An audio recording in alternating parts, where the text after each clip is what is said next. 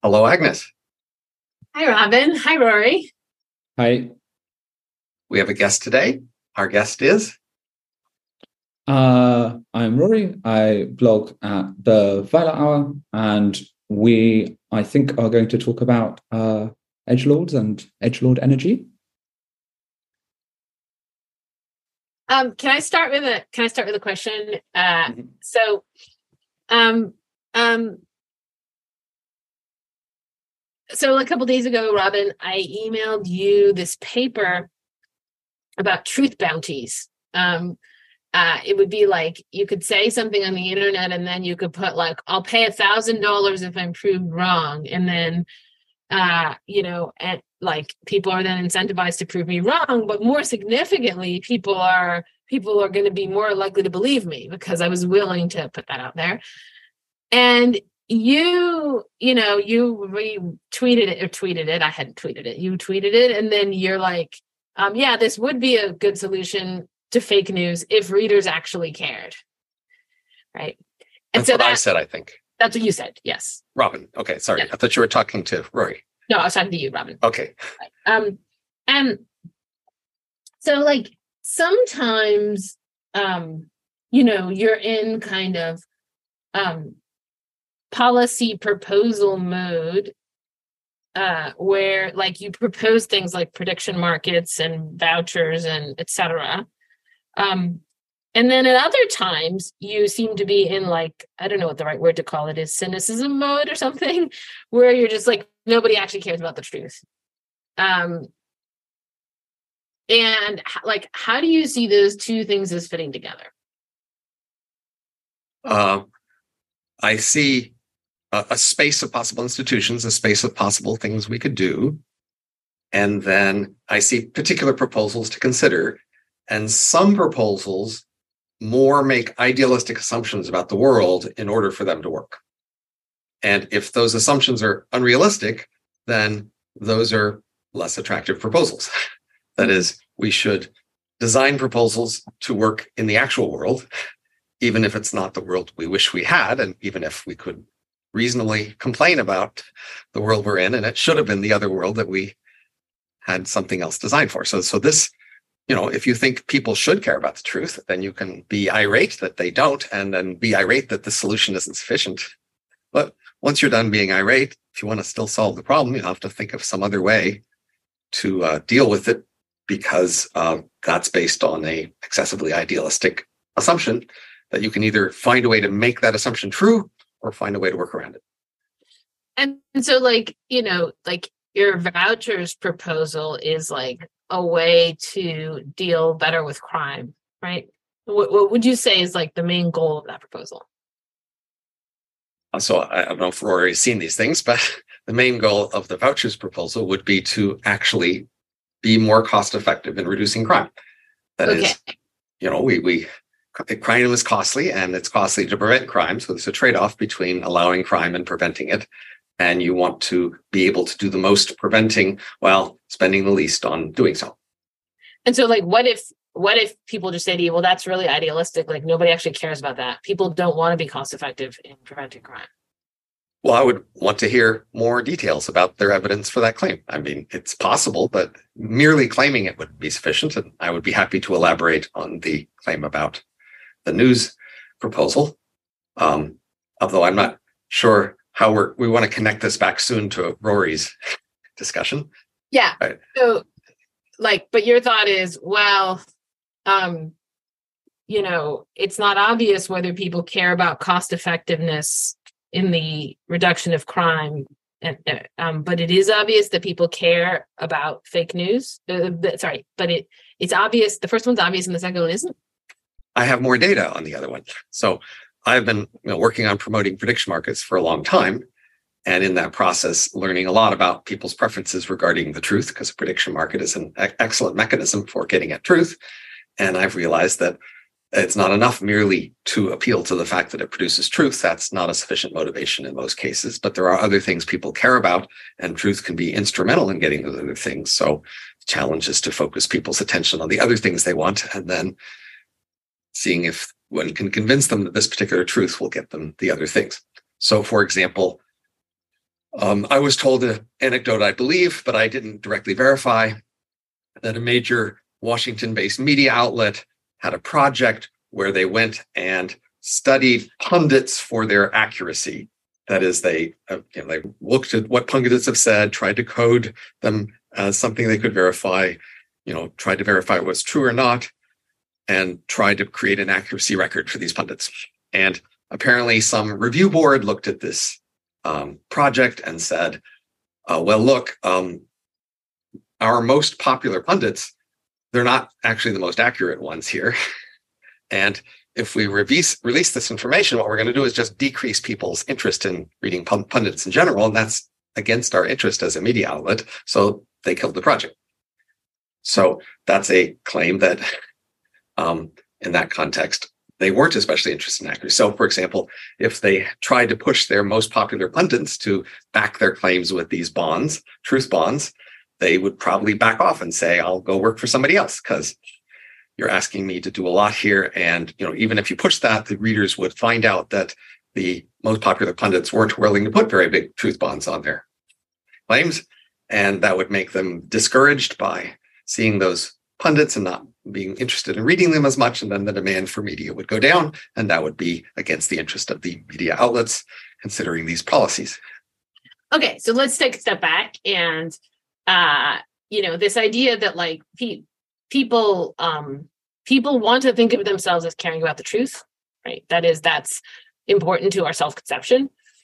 I think that's just going to be true for everyone. Everyone wants to think of themselves as caring about the truth. And you come along and you say, yeah, but people don't care about the truth. And so maybe, Rory, can you tell us a little bit about like why I thought you captured very well in your essay, why someone like me might find this disturbing, and then maybe also talk a little bit about why someone like you sees a kind of promise in it. So I'm not sure my essay actually did all that much to say or help explain why someone like you might be disturbed by this proposal or this like particular proposal. So taking a step back. So I wrote this essay called Therapy for Edgelords because I was confused by some of Agnes's previously slightly playful but insulting remarks to Robin in his like general account of safety.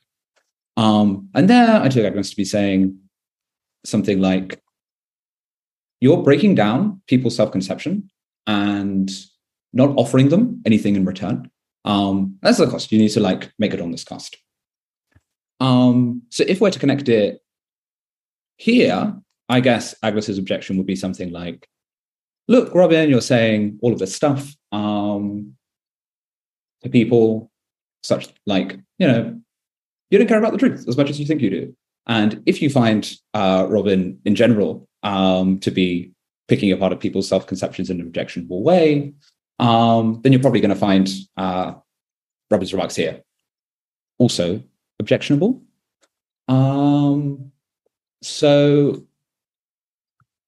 that's the pitch. I'm not sure why this is like an especially concerning case or an especially kind of like it's like not policy. Okay, cool.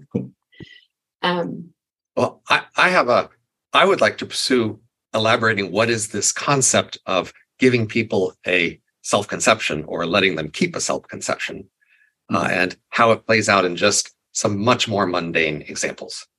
So, for example, we're at an event, we're leaving the event, there's a coat place, and you are taking my coat.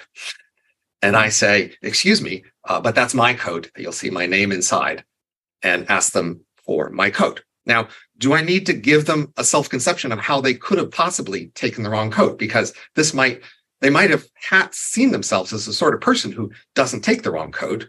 And I might be disturbing that by asking for my coat. Or another example, you're a colleague and I ask you for a date and you say no. Now, I might have thought I was the sort of person you would say yes to.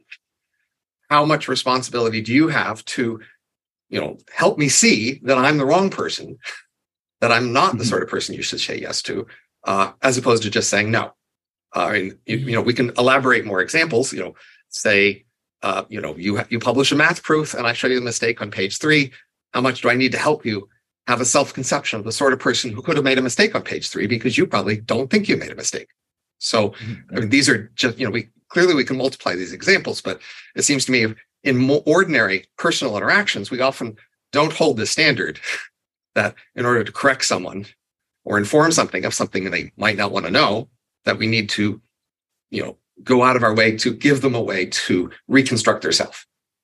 Yeah. So I agree that the coat example is unobjectionable. And so my initial first pass for why that seems so clearly unobjectionable is that, look, firstly, most people don't have a conception of themselves as always taking the right coat, and they don't hold that as like a strong part of their self-identity.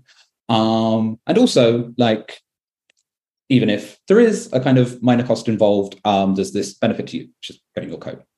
But it might be more objectionable if, for example, we imagine this person, let's imagine they're severely schizophrenic, and they become really hurt by kind of anything that goes against their current world model. And any kind of like minor revisions to their felt self-consistent world model within which they're operating will be really, really distressing to them. Now, you might still want your coat, but I do think in this case, you owe someone like a larger duty to kind of say it in a polite way, because in some sense, this person is more fragile. And to some degree, we all have parts of our self-identity that are a little fragile. And I am at least sympathetic to the idea that we owe people something when we talk about these topics. Yeah, can I modify the code example so that we get something in between, not quite all the way up to schizophrenia, but this has happened to me, right? Where somebody takes the wrong of something, or somebody's in your seat on the plane or something.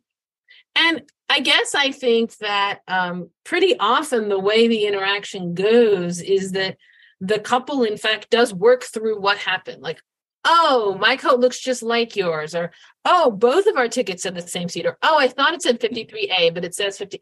And like, if you were just very brusque about it and you were insistent, like, it says my seat, I'm not talking to you any further. Like, this is my seat, get out of my seat. That would in fact be rude. That is, it is in some sense, at least there's a convention that in that situation, you're open to the conversation. And the goal of that conversation is kind of restoring understanding of what went wrong here. Being open is different than initiated and even constructing it, right? Do I really need to find out why they're in my seat before I can tell them they're in my seat and have a story ready for them? Or can I just be open to their discussion? Well, I think being open isn't like, it's neither of those things, that it's neither like, look, it's on you if you want to do it. That's not what I mean by open. What I mean by open is kind of like you are initiating those proceedings to the same degree that they are. So, you too want to know what went wrong here or something like that. And you're in that sense an equal participant. I think it would actually be rude to say, you're in my seat, how could you have made such a mistake? I think that would be adding insult to injury. Right. No. So like, I think that would sound like an accusation, right? But I think that, there's ways of saying you're in my seat, where it's sort of like, where you're sort of like saying, you're implying like, look, something has gone wrong here, and like the two of us will figure it out, by contrast with, you're in my seat, get out of my seat. Where in some sense, people don't want to have a discussion about why they made the mistake, and you want to give them that option. You want to let them, if they want to discuss why they made the mistake, you should let them. But if they don't want to discuss it, you should also let them. Right. And I mean, this gets to like the Rory's point about, okay, maybe it's just such a trivial part of their self-conception that they just want to move on or something. And so the degree to which you want to be open to having the conversation is probably going to be a function of the degree to which it's part of their self-conception. My thought was just even taking the wrong code is a little bit part of people's self-conception, just a very tiny bit. So okay, but pick something bigger, like I'm auditioning for a movie and you reject me, right? It's a big part of my conception. I really wanted this part and you say no. I mean, how much do you have to explain why you said no, as opposed to say, no, we didn't give you the part? I mean, I don't know what the conventions are with turning people down for parts for movies. Convention is they don't say much of anything. Yeah. I mean, maybe we do just have a, like, we know that is going to hurt. It probably does hurt people's feelings, right? And we're just sort of okay with it. But that's not to say that there's no cost. That is, the question is whether there's a cost. Well, the question is, what size costs are we expecting people to bear? That's the question. So, I mean, the analog here is an academic writes an academic book about a topic about humans, and you as a human hear about this book and you say, hey, why didn't you have a letter specifically to me explaining to me how I can see my life in the light of your abstract book about humans? Like, is that a reasonable thing to ask of an author of a book? Right. I mean, that's the analog we're discussing here, right? No, I don't think that's right. That wasn't my demand. My demand wasn't that you have a letter specifically to me. My demand was something like you help the reader reconstitute themselves, and I don't think that has to happen at a one-on-one personal level. But what if there isn't a general answer? There isn't a general answer to why you got rejected for the part in the movie. An answer would have to be specific to you. There is no general letter we could give all rejectees to a movie part to help them see it. Right. Well, that would be an interesting. So I wonder what Rory thinks about this. Like, Rory, do you think, like, in effect, if the thing I were asking for were impossible, then that would be a reason not to do it. And then the question would just be, is the cost so great that, the activity is still worthwhile? And I probably would acknowledge that the answer to that is yes. Sorry, no, that you should still write the book. But yeah. Sure. Okay. So I think if I heard your initial question rightly, it was something like, if something is impossible, is that a reason for me not to do it? And I don't know if there's a general answer to that question. It's going to depend pretty heavily on what you think the corresponding benefits are. And I think one thing that I felt during this mini discussion here, Robin, was that I was unclear on whether you acknowledged that there was a genuine cost to the way you presented signaling, and you were just saying, gosh, it is a cost, how unfortunate, but I can't do anything about it, and there's some good that's presented by my book. Is that your view, or are you also doubtful over whether there's a cost at all? I'm happy to acknowledge a cost. It's less clear whether it's a net cost. Yeah. That is, telling people true things has multiple consequences for them, some of which are unpleasant feelings, others of which can be learning in the long run, or growth, or an opportunity to get a warning, something you should be looking at and figuring out. So it's less clear whether there's a net harm, but I certainly agree that telling the person that their math paper has a failure on page 3 of the proof is, they're not going to like that right there. There's going to be this emotional poor reaction, but we might say, it's still, all things considered, good to tell them about the mistake in the proof, and even them personally. Sure. So, okay, so that's helpful for further questions.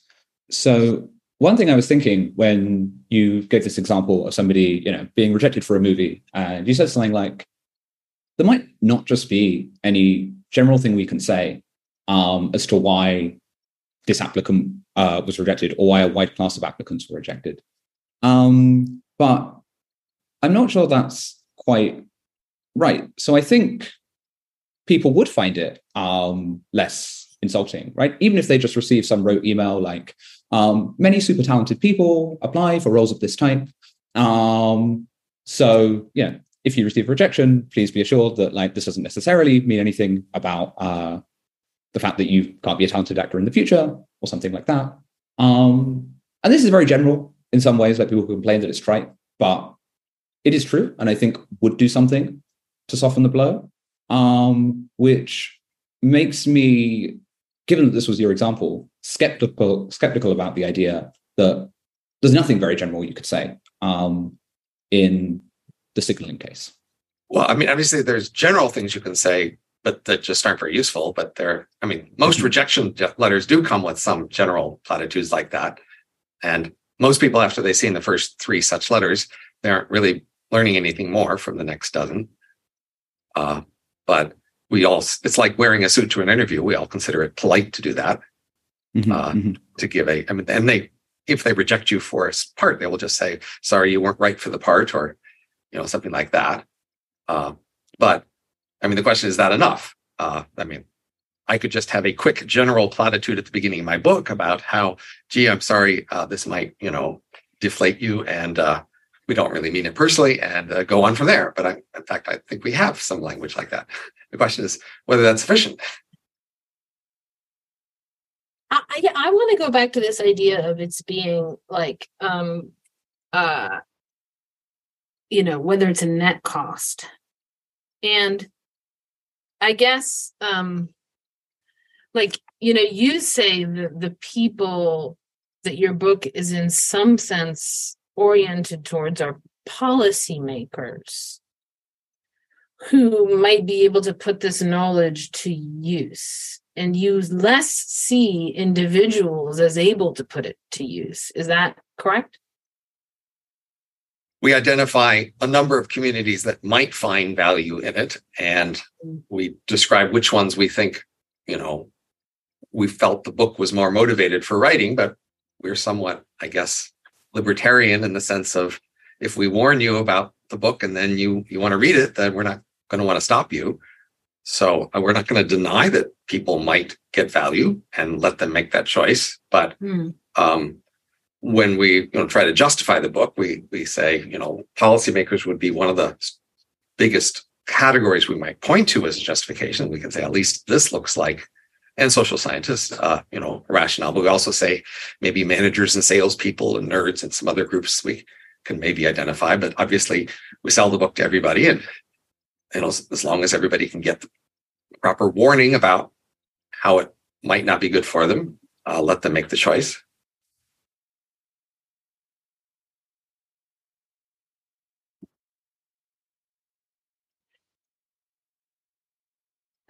I guess I'm skeptical about that warning, like whether, like, suppose that you thought you couldn't warn people. Suppose you thought the warning was impossible. Like, you could put words in that sounded like warning words, but it would be a little bit like the words they would be about as useful as the words that say all the applicants were talented, right? The warning words are going to wash right over people. That people don't respond differentially to warning words of that kind. Would you feel very differently about the book? And about the legitimacy of putting it forward? I might think I would let people audition for my movie, and knowing that I will reject most of them, and most of them will be hurt a bit by being rejected, but they made the choice to audition. And I might think I want to let them make that choice. Or even, you might want to let somebody ask you for a date, and knowing that you might say no, and it's okay if you say no.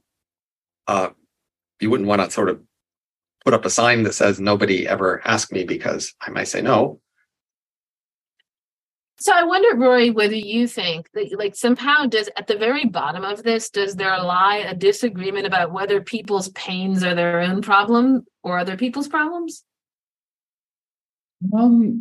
So I was thinking, as you were talking about how to diagnose the disagreement, and that wasn't the thing that came to my mind. So when I was listening to you, Agnes, I got the sense that you thought the cost was graver than Robin seems to think. And to be honest, I think, and that's why I think you're asking these questions about, well, look, suppose it were impossible, right? To ever assuage anyone from the pain, let's say, that they would get from reading Robin's book. Would that be enough?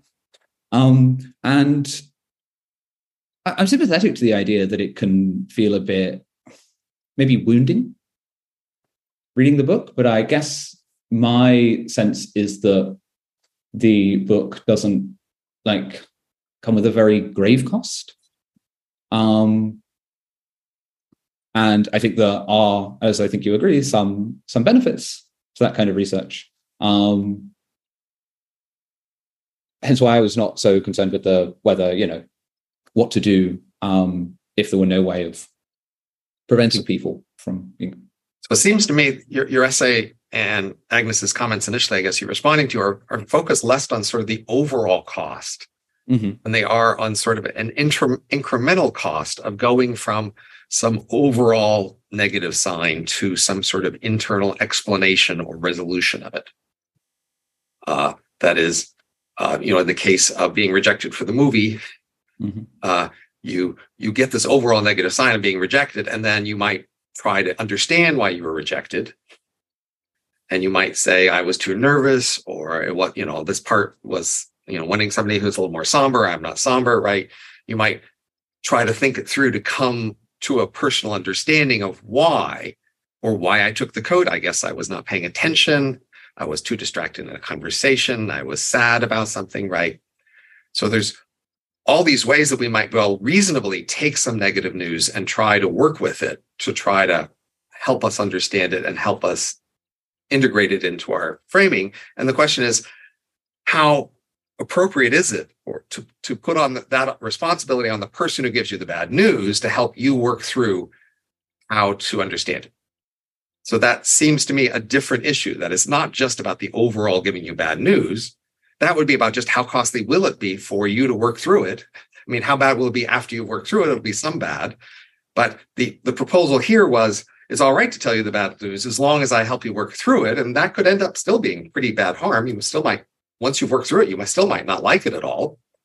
So this doesn't seem a primarily harm-based analysis. It's not about how bad is it for you to hear this and work it through. The claim was the person telling you the bad news needs to help you work it through so that you figure out, better way of understanding why it happened. And then it's okay. That seemed to be the claim. But so I think that that's not quite what I meant to say, though. I see that might be what I actually did say. I think that, the thing that I encounter repeatedly with your book, which I read now, a few years ago, right? And I have reread, and I recently heard you present it, is just that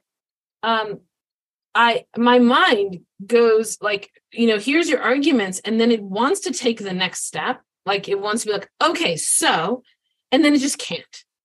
I feel like there is no next step from here. I feel like this leads you nowhere. And I think that many people can make contributions, that might be dispiriting, but that you could do something with. And it wouldn't be their job to tell you how to do it, if you could do it on your own or something. But it somehow feels to me like with this book in particular, I just don't know where to go next with it. I don't even know what kinds of policies if you were a policymaker, what this would motivate you to do. And so that's the bit that bothers me. It's that there's nowhere to go with it. I mean, that sounds to me a lot like the person who asked for a date saying, how could I have asked different and gotten a different answer? And there just may not be such a answer that you could give them about how they could have done it different.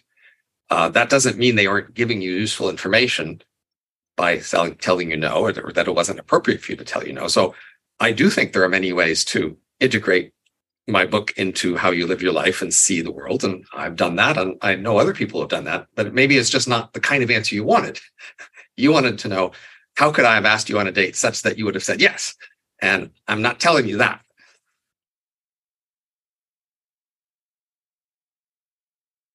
I mean, if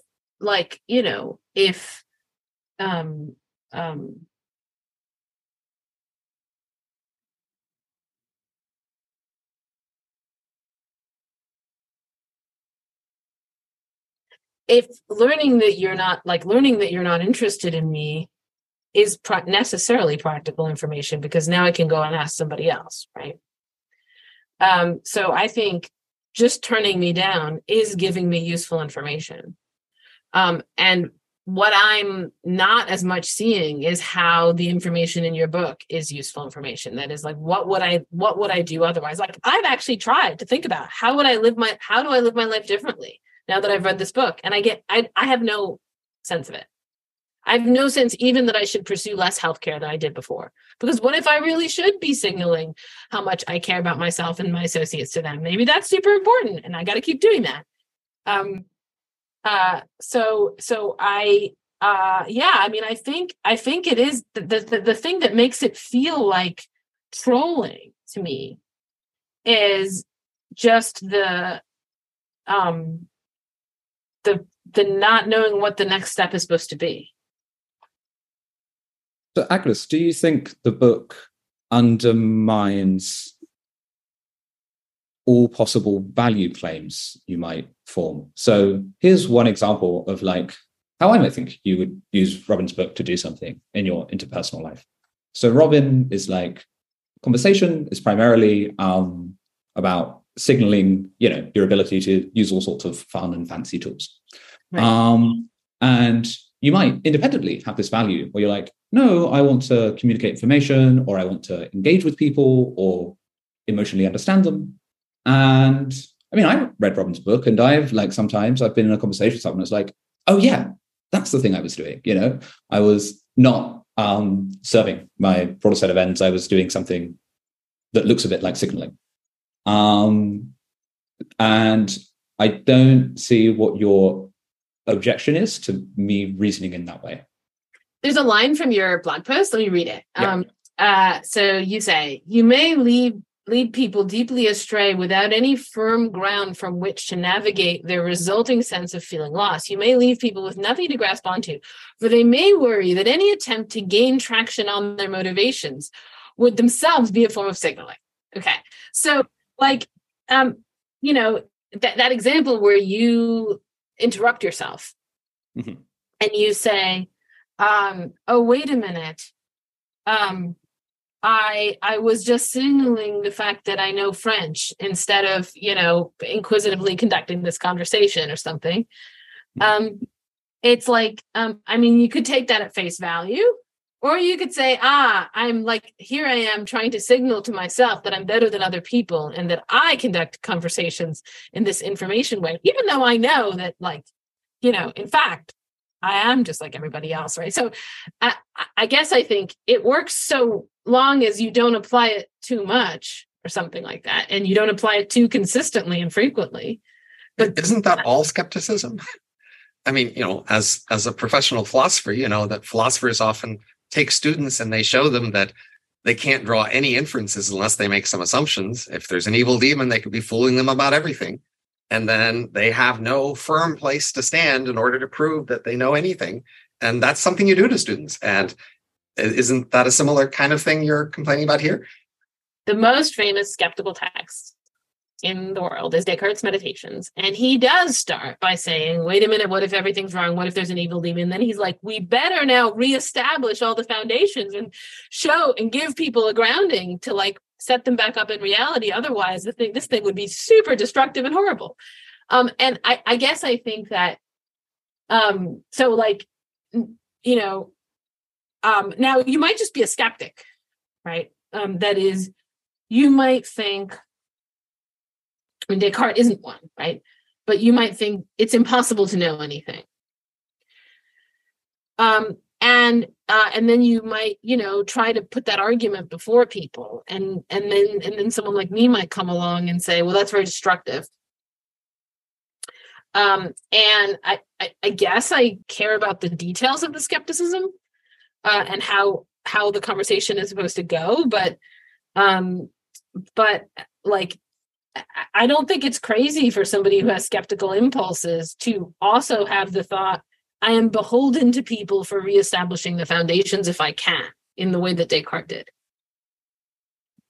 If for medicine, I tell you what you want mainly is to reassure people that you care about them and let them show they care about you.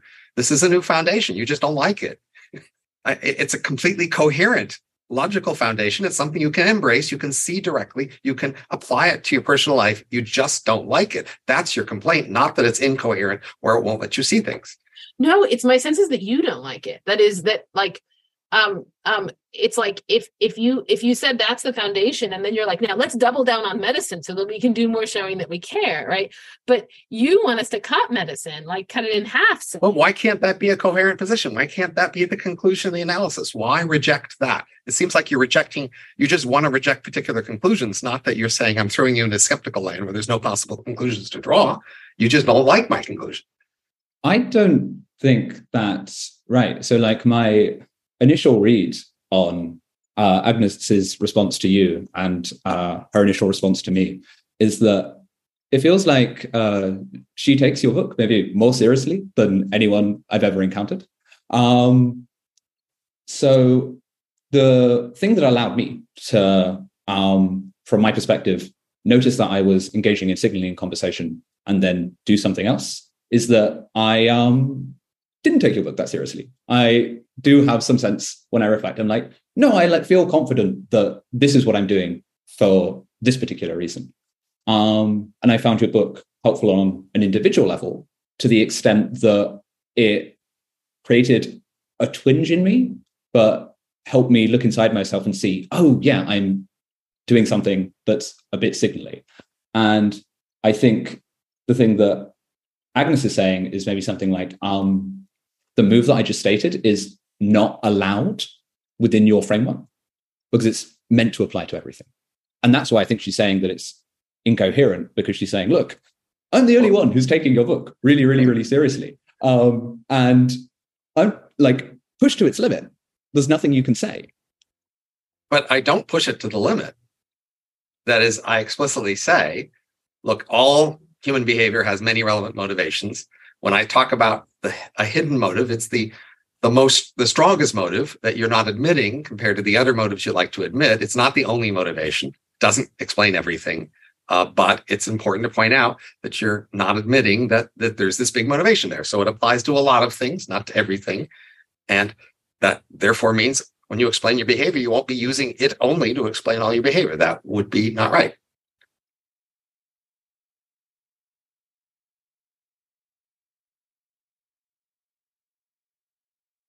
I guess, in order to be motivated, like to move forward in doing anything, you have to, I think you have the main reason for doing what you're doing in view. I think that's almost just the definition of what it is to be motivated, at least to be self-aware. In each case, but it doesn't have to be the same in each case. Right. Maybe there's just a kind of problem, like if that's what motivation is, if motivation is a kind of self-awareness includes or involves a kind of self-awareness about the goal, then maybe you're just saying that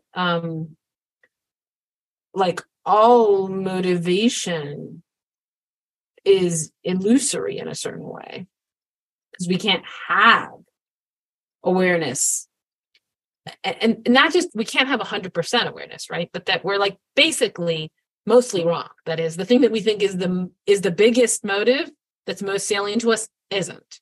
Well, you were mostly wrong, but after you hear me and believe me, you're no longer mostly wrong, because now you can know. So this was Rory's point, I think. I think the thing is that that's not true. Like that is that it's just that we find new ways of like covering it up and like putting forward a new version that looks safe but isn't safe, right? Like Rory can be like, oh, now I know, and now I can avoid it.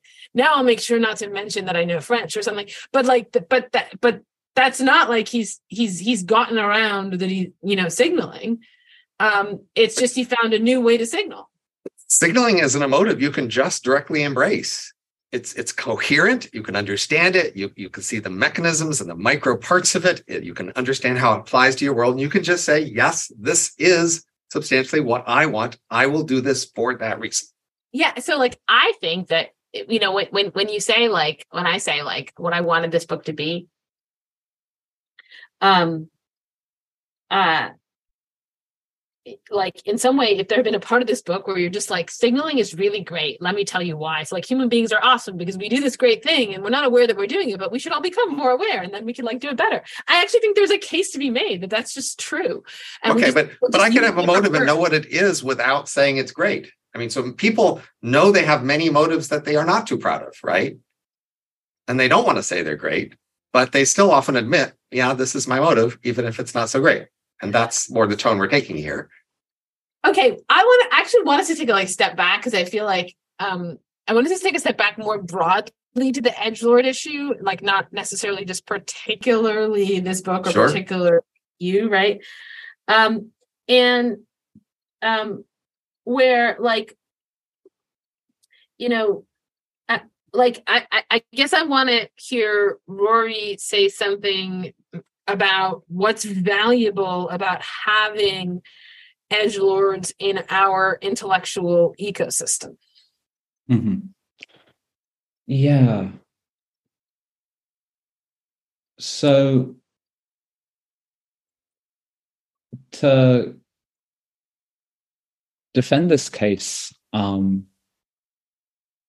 I think you have to have some sympathy for the idea that sometimes there's a real active good in breaking down people's self-conceptions. And you could give really morally laden historical examples, but one that's just about come to mind references this earlier example where somebody takes your coat unknowingly.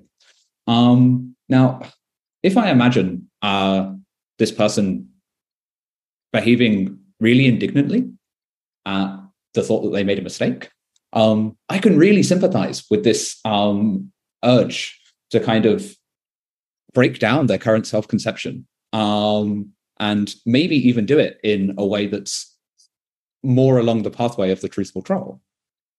Mm-hmm. And why? I think it's because, for whatever reason, I just don't like it. I don't think it's good for the world for people to have self-conceptions where they're like, well, I can never be wrong, and whatever I think is right, and whatever I do is great.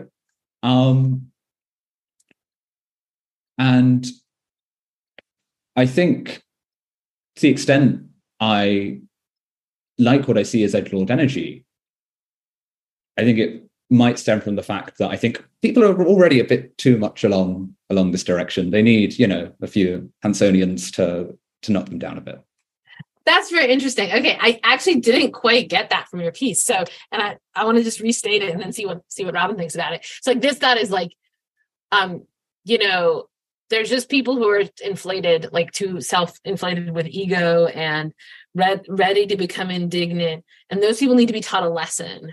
So it's good if they feel a little bit of pain, because they needed to be taken down a peg.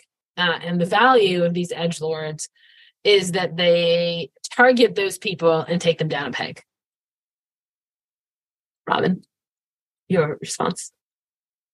I might rephrase it in terms of saying the world often has self-reinforcing arrogance.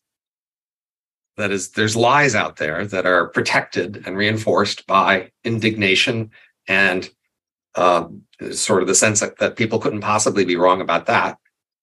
And if we're ever going to figure out the truth, then, yeah, they need to be slapped a bit to feel the pain of being visibly wrong when they are. And maybe they can then learn to be a little more cautious about the other lies. Yeah. So, like, I guess maybe this is helpful for me in terms of the question, is teaching someone a lesson or taking them down a peg compatible with inquiring with them?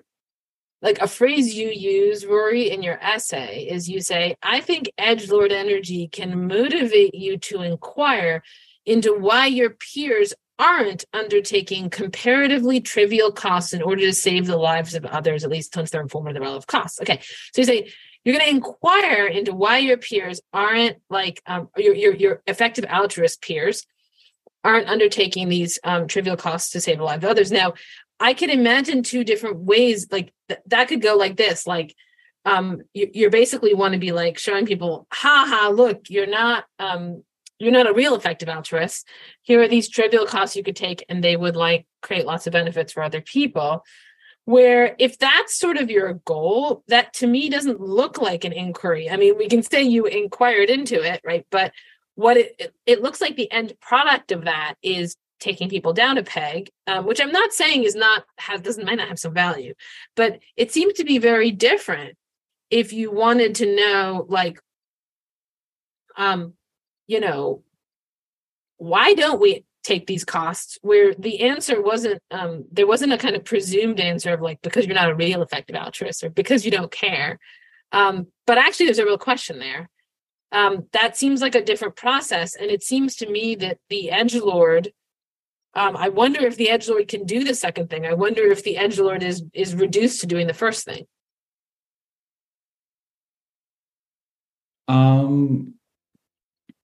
So what do I think? Okay, so when I said inquire into why your peers aren't taking comparatively trivial costs, I took this notion of inquiry to be primarily like an individual sense of inquiry, where you look at the like consequences of the stated commitments of other people, like of common sense morality, and then you drive something that looks surprising. And this is a kind of inquiry. It's not inquiring with someone, but it is inquiring, let's say, about them and about some large class of people. Yeah, fair enough. So I think you can do that. I think and my claim there was something like, there's this thing, edgelord energy, and you're more likely to do this kind of investigation if you have edgelord energy. I think someone who's only edgelord and nothing else probably can't do the other thing you're gesturing at, which is really inquire with someone, and help them see from their own perspective what exactly is going on. So I might say one of the things you can do in a world of people with lots of ideas and opinions is just point out contradictions or point out conflicts. And if you can convince people there are contradictions or conflicts, you can be pretty sure that will have consequences and it'll, propagate somehow, but you don't necessarily know exactly how. And maybe it's not your job to know exactly how. I mean, you might think if you were in a building and you saw a water leak, like, so the ceiling was getting wet over some hallway, you might think the right thing to do was to go tell somebody about the water leak. And you don't know how they're going to fix that. You don't know if they're going to change the pipe or reroute it or whether they're going to wait till the weekend. But it's not necessarily your job to have to know how they're going to fix it in order to report the problem. I guess another example might be just in a capitalist world, you see a product nobody's offering that is profitable, and you're supposed to go out and offer it and make some money, and that'll disrupt the whole world. That people will, old products will decay, and people will change jobs, and property prices will change. And you're not supposed to need to know how all those consequences will play out in order to take the most concrete action you see, which is to take this profit opportunity. So I might say, in the world of ideas, finding a contradiction or conflict, at least, is a thing to notice and is valuable, especially when it's on something important. And you should just point that out in as clear a way as you can and follow some of the consequences through. But it's not your job to figure most of them out, and you shouldn't be asked to do so. I think that's a little too, that softens the edgelord too much. That is, okay, here's another paragraph that I'm going to read from Rory's essay. The edgelord's behavior relies on their being in some way responsive to their concerns of others, although responsive in a quite specific way. The edgelord is responsive when opportunities to highlight potential cracks in the held self-conception of others while placing less emphasis on aiding their interlocuting attempt to construct a coherence. Okay. But the point is that first part, right? It's like, you're not just looking out for contradictions, you're looking out for the contradictions that will be in some sense psychologically disruptive, because your goal in some way is to create these, like, the large cracks in the self-conceptions, the ones that will really disturb people. So to sort of make a crack in their arrogance. And so it's not just like, oh, you're just doing stuff and being helpful, and like, oh, accidentally it happens that like someone got like offended or insulted. In some sense, your goal is they're being offended or insulted, in the sense that to have your self-conception be broken just is to be offended or insulted in some way, right? But we might agree, I think, like, if the question is, should there be edgelords? I think the answer is probably yes. I would agree with that. But I would add, and there should be snowflakes like me who are like, hypersensitive to the destructiveness of the edgelords. And we're going to come out and say, like, stop hurting us, right? You also want those people in your ecosystem, right? So it's not obvious to me that even if we say, yeah, there should be edgelords, we might also want to say, yeah, and there should be the people who complain about them too. Because the edgelord is maybe like going to be, in a way, less attuned to the unintended consequences of, bursting people's self-conceptions. So let's consider the example of the town busybody or even government troublemaker, right? So this person, say they're retired, they don't have many friends, so they wander around town looking for illegally parked cars. They look for ways in which the government's not following its rules, workers who are taking an extra long lunch break, et cetera. And maybe they have a, vendetta against the fire department, and they especially look for the fire department and see when they're breaking the rules. And we might say, and the fire people might say, why all over my case? Go look for problems in somebody else, right? But we might say, well, look, it doesn't that much matter what this person's motivation is or what personality type inclines them to this. The key question is this a legitimate activity? If they find an illegally parked car, do we want to know about that? Should we, if their motivation is poor, does that mean we shouldn't listen to them about illegally parked cars or maybe embezzled government property because they're, not the right sort of a mental state that we want?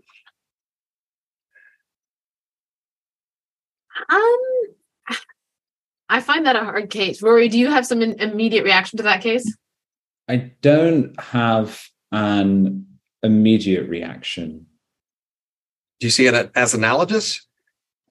I guess I think there are versions of that story where I would say we should not pay attention to them. And then there are versions of that story where I would say we should. So for instance, suppose they only targeted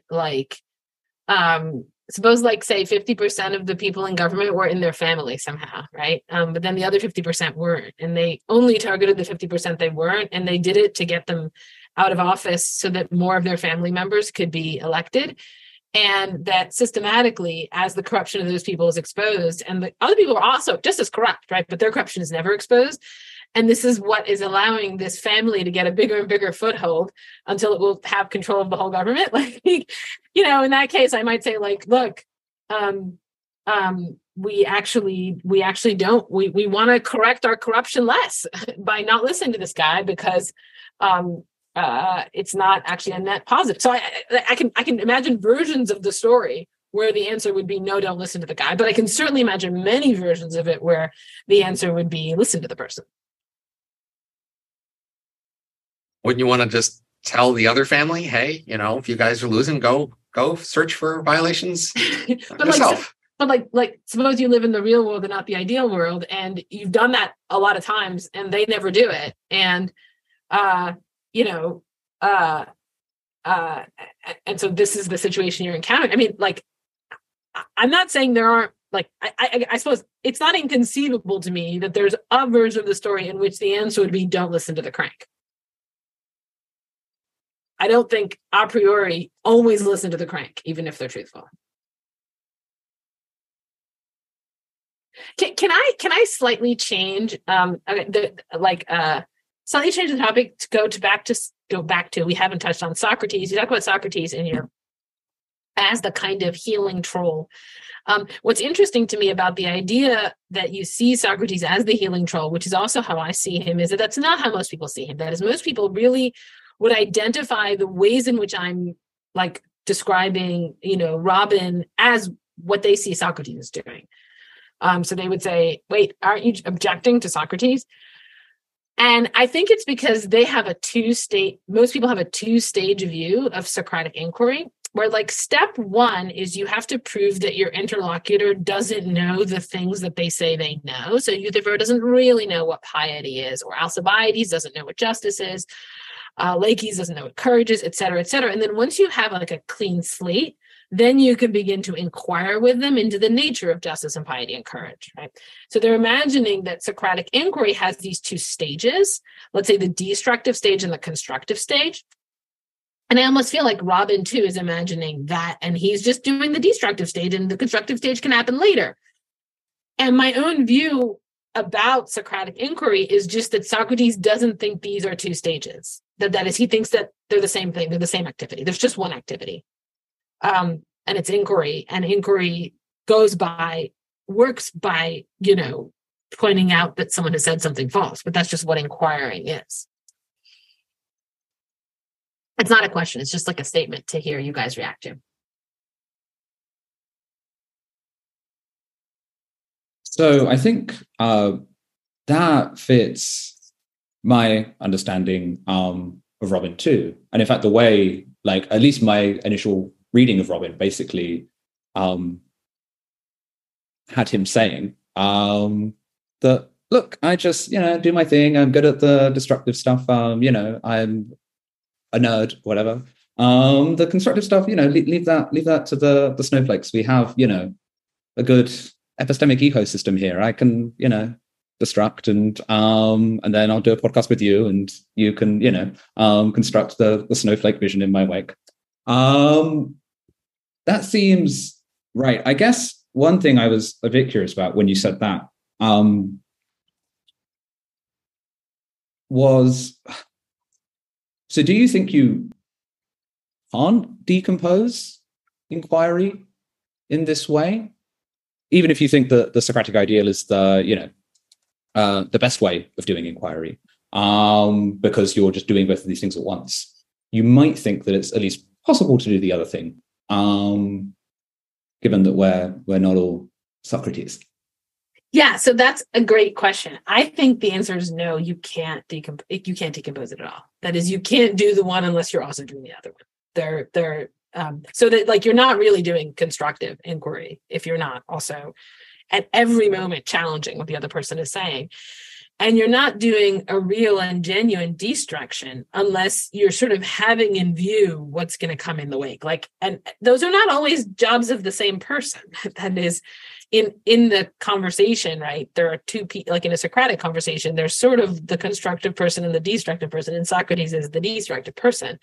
But I think he can't operate unless his interlocutor is continually coming up with some new way in which actually they do know about piety. Like, even in the Euthyphro, which is as destructive a dialogue as you get. Like Socrates has to at some point help Euthyphro, be like, okay, maybe you think this, and Euthyphro's like, yeah, let's go with that, right? Like, there needs to be something. Take more recent examples. Again, I find the mistake in your math proof, or you did a lab experiment and I do a replication and my replication failed to replicate your experiment. You might say, in those two cases, am I like obligated to like show how you went wrong in your proof, or to show you where your experiment failed to do what I think it should have done because mine doesn't replicate yours? Or can I just show you these things and have that my immediate contribution, and just have us all wait to see what the world does with those afterwards? Yeah, I mean, like, I guess I think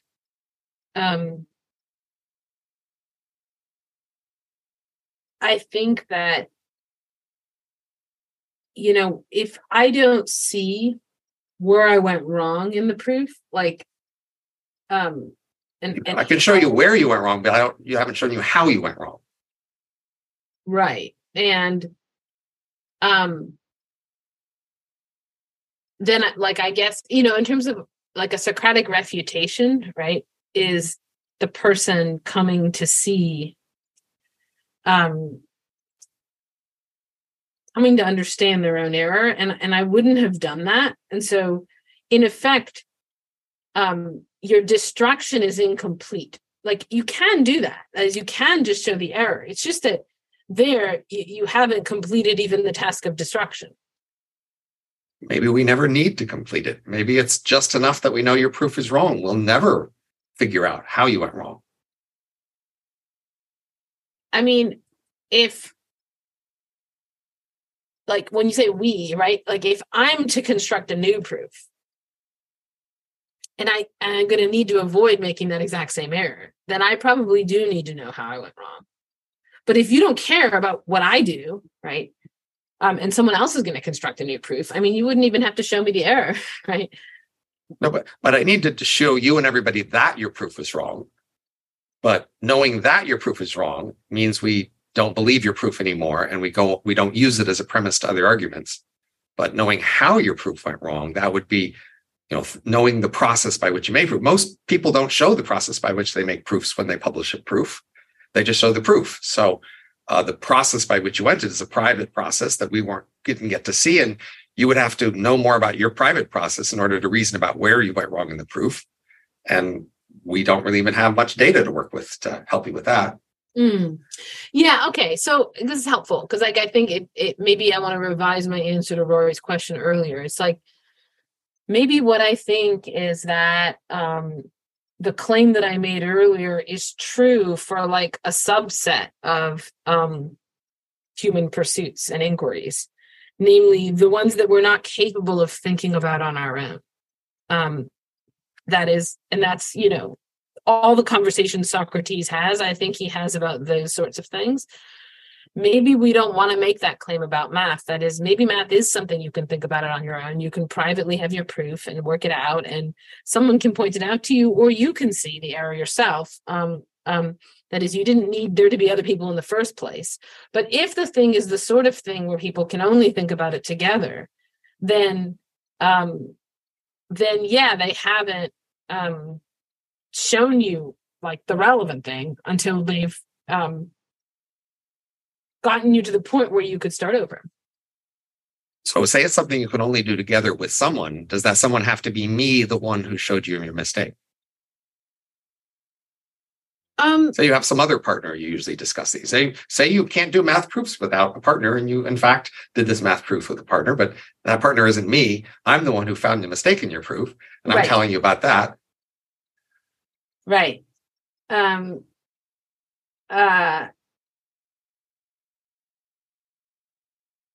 Yeah, sorry, I'm smiling because when I was in grad school, I was like teaching myself a bunch of advanced logic, and I would like try to get my roommate who was a logician to help me with it, but it was so easy for him that he couldn't help me because he would just like make these jumps. It was incredibly frustrating because I'm like, here I am living with a logician, right? He should be able to clarify these things for me, but it was just like he didn't know how to slow down his mind to my speed. I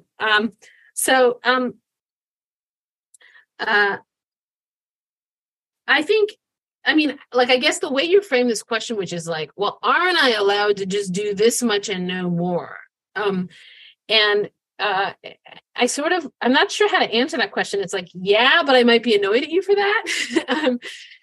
It's sort of the response that I am inclined to give. Like, yes, you're allowed to do that, but I'm allowed to get annoyed about it, I guess.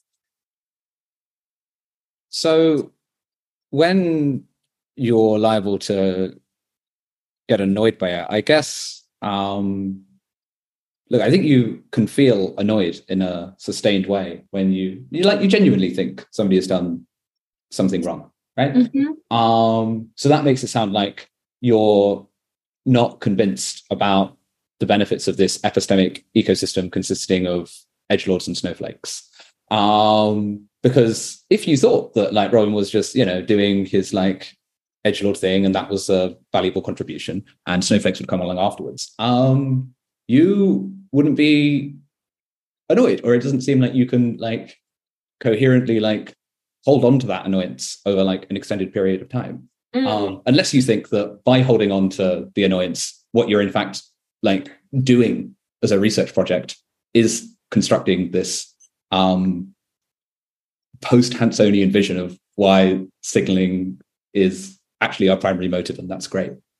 Yeah, I kind of think it is that.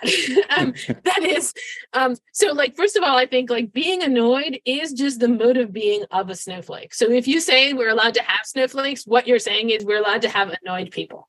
And then I think like it, what is the annoyance and expression of? Like, I think it really is just like, help, you're supposed to help me, right? That is, here's a thing, and you're not helping me enough, and I need you to help me, and I'm just going to keep telling you that you need to help me, like forever until you help me. Is that why you started the podcast?